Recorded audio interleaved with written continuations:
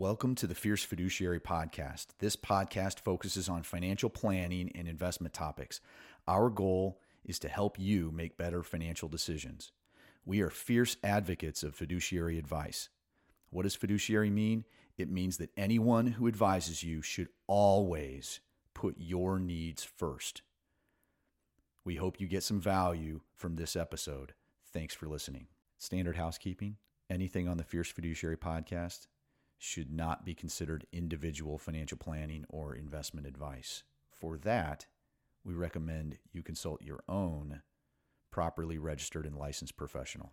Probably the most common question we get is, how do I start? Where do I begin? And that's a complicated answer because everybody's got a different idea of what they're even trying to start and what they're even trying to begin. You ask people, well, what is it you're trying to begin? I want to get started investing.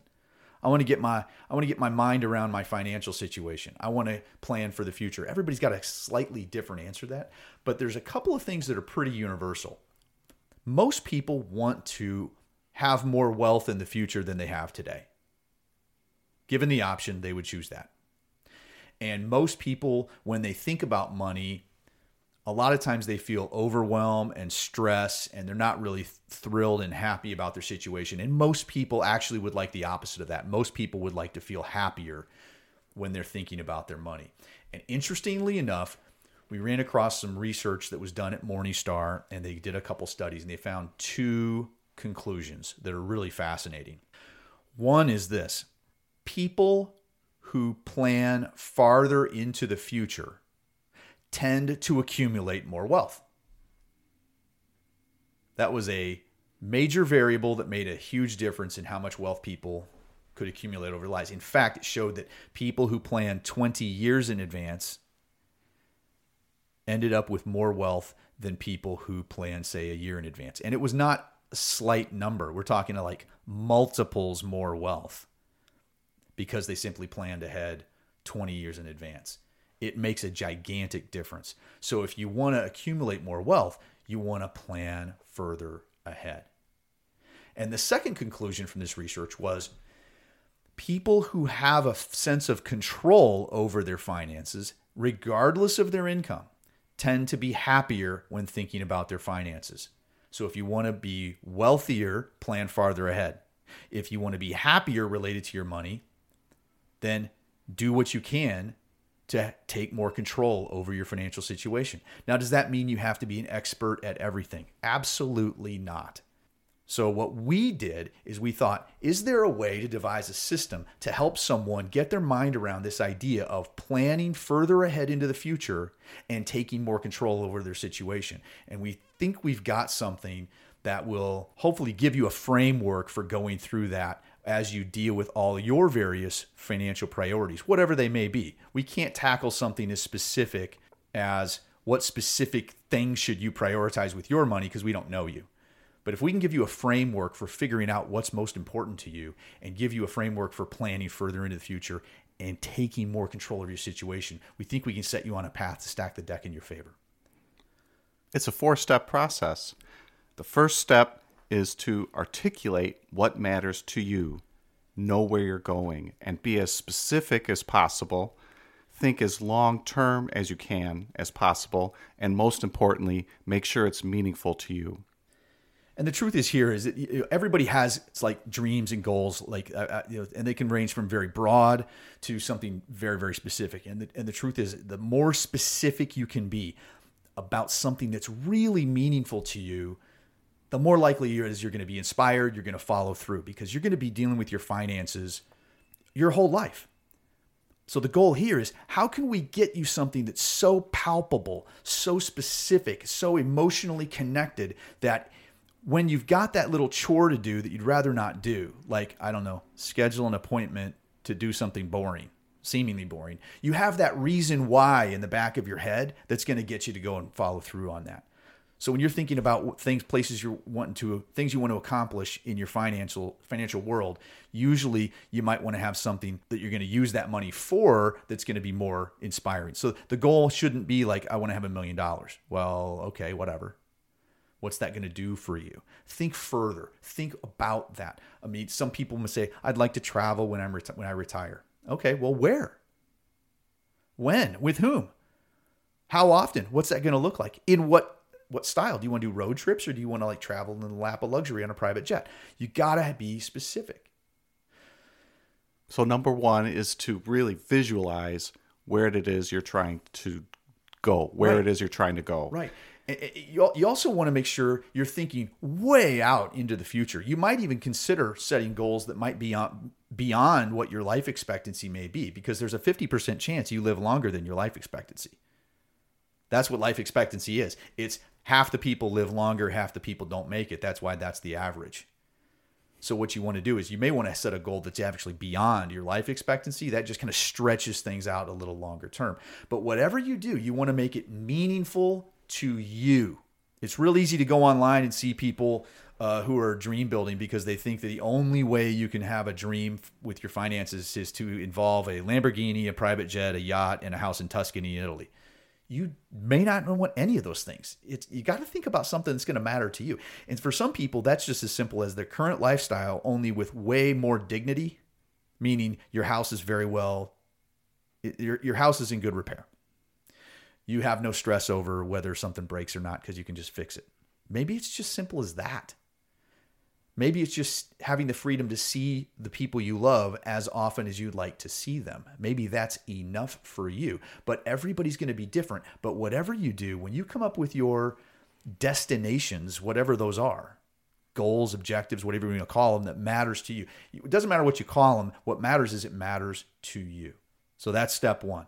Once you know that, you got to design your plan. And you design your plan based on controllable actions and actions that have historically had a high probability of success. Yeah, so why do we want to focus on controllable behaviors?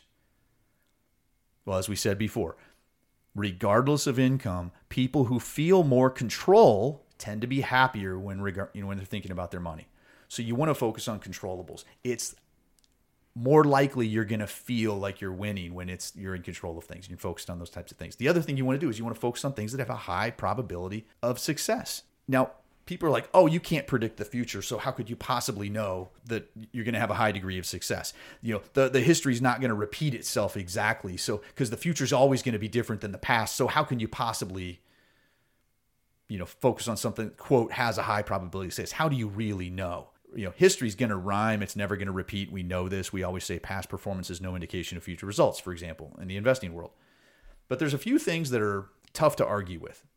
So when we're talking about controllable behaviors, we're talking behaviors, not market returns, not the returns of some asset class. What's a behavior? Here's one. Make more money than you spend. You could also say spend more money than you make. You could also say pay yourself first, meaning fund your long-term goals first before you have your lifestyle. You could also say live on 80%. You could also say save 20% of your income and live on the rest. Whatever. Bottom line is you have to create the fuel for your dreams. And if money is required to fuel your dream, you're going to have a little extra after you've done paying your rent and feeding yourself and paying for your health insurance. Bottom line. If you spend more money than you make, you're not going to succeed. That's the foundational thing. Where do I start? Start by spending less money than you make. Well, I don't make enough money. Then make more money so that you make more than you spend. Make more money and then keep your lifestyle the same. However you need to slice it, no matter who you are, you have to get there if you're going to have a fuel to fund your future dreams. Now, granted, there are certain income levels where that's not there yet, but now you have your first goal. Get there. Other controllables. Once you have the fuel, put it towards your most strategic priorities, the things that matter most to you. You can't achieve a retirement without putting money towards that retirement. You can't have insurance without paying the premium for that insurance. So once you have the money and the resources and the time, put time, effort, and energy into your long-term strategic goals. That's going to increase the likelihood that you're going to achieve them. Totally controllable, high level of success. Along the way, you want to minimize waste or frictions, sometimes people say. There's things that erode at your ability to accumulate wealth over time. Those might be unnecessary taxes, unnecessary risks that you're taking that might trigger bad decisions on your part, or unnecessary expenses that just eat away at things. So you want to just kind of avoid waste along the way. That's obviously important. Another one is that's completely controllable. Use the right tool for the job. What do I mean by that? If you have a short-term goal, use a short-term tool. If you have a long-term goal, use a tool that has done well over long periods of time historically. So for example, if you have a goal that you want to have a fund available for emergencies, you should probably have that money in a short-term type of tool like a savings account or a money market fund, so that that money is readily available and stable when you need it. However, you would not put all your money in a savings account and expect to build wealth over time. You're more likely to do that by owning businesses, either your own or the businesses of other people through stock ownership or mutual funds that own stock and that kind of thing. Because over 20-year periods or more, historically speaking, stocks tend to outperform other categories. Businesses tend to grow. People that own businesses tend to have more wealth accumulation over long periods of time than people who do not own businesses. So you can own them directly by running your own business, or you can own indirectly by owning stocks in various ways, shapes, or forms. Design your plan around controllable behaviors that historically have had a high probability of success. Well, if you think about it, try to be successful by taking the opposite approach. Yeah. So I'm going to spend more money than I make. See how that works over 40 years. And I'm going to do things that are not within my control. I'm going to let the stock market dictate my success. Yeah, I'm gonna let my future depend on who's in control in Washington D.C. or what the Federal Reserve does, or that my future requires that XYZ stock goes to the moon. That some sort of paradigm completely not in my control is what my entire life's future depends on. Tell me that has a high degree of success. Probably not going to happen. The first step is to visualize where you're going. Second is design that plan. After you have that plan in hand, the third step is to take action toward your easiest, most impactful priorities. And that starts with priorities. Yeah, so you might have a list. You get done with all your destinations. You might find you have a laundry list of things that either you've read about or that came to mind that you thought, that actually makes sense. I need to deal with my will, my trust, funding my kids' education, funding my retirement. How do I do funding my retirement? Should I do a Roth? Should I not do a Roth? Should I do the Roth 401k? Should I do a traditional? How do I do all this stuff? Where do I begin? How do I do my asset allocation for my investing? What about disability insurance and life insurance and long-term care insurance? And what are all these different things I got to deal with? It's overwhelming. And so the answer is, yeah, it can be really, really complicated. So you want to prioritize. A lot of us don't have all the resources we want to fund all those things right now. So you may have to make some tough choices and focus on things. So how might you do that? Well, obviously, when we want to get started, we want to get as much momentum as possible. You want to get fast results, right? Most of us want fast results on our overall financial life. Well, as you look at all your various tasks that are on your priority list, and everybody's going to be a little bit different here, a suggestion we have is get a piece of paper and draw a line right down the middle vertically. On the left-hand side of the page, if a project that you're going to focus on or a priority that you're trying to tackle, if it seems fairly easy to you or simple, put that on the left. If it seems crazy complicated or hard, put it on the right. And then try to get a list of the easy things and the hard things. Now let's focus on the easy side of things. Why? Because easier things get done. And if they get done, you get momentum, you get fast results like you're looking for. So within that easy list, try to find which one, in your opinion, has the most long-term impact on your life and the life of people you care about over the course of your entire lifetime. Not this week, over the course of your lifetime, which one's going to be the biggest impact for the good, for the better. That's your number one priority. That's where you should focus all your energy right out of the gate. Now that you've found that first priority, take action, something that you can do today, right now. Actions fall into two categories. It can be a simple task, or it can be communicating with another person. Yep, exactly. I mean, it really distills down to stuff that's as easy as that. If you really take this elephant and break it into little teeny weeny bite-sized pieces, this is totally doable by most people. And this all goes to that sense of control.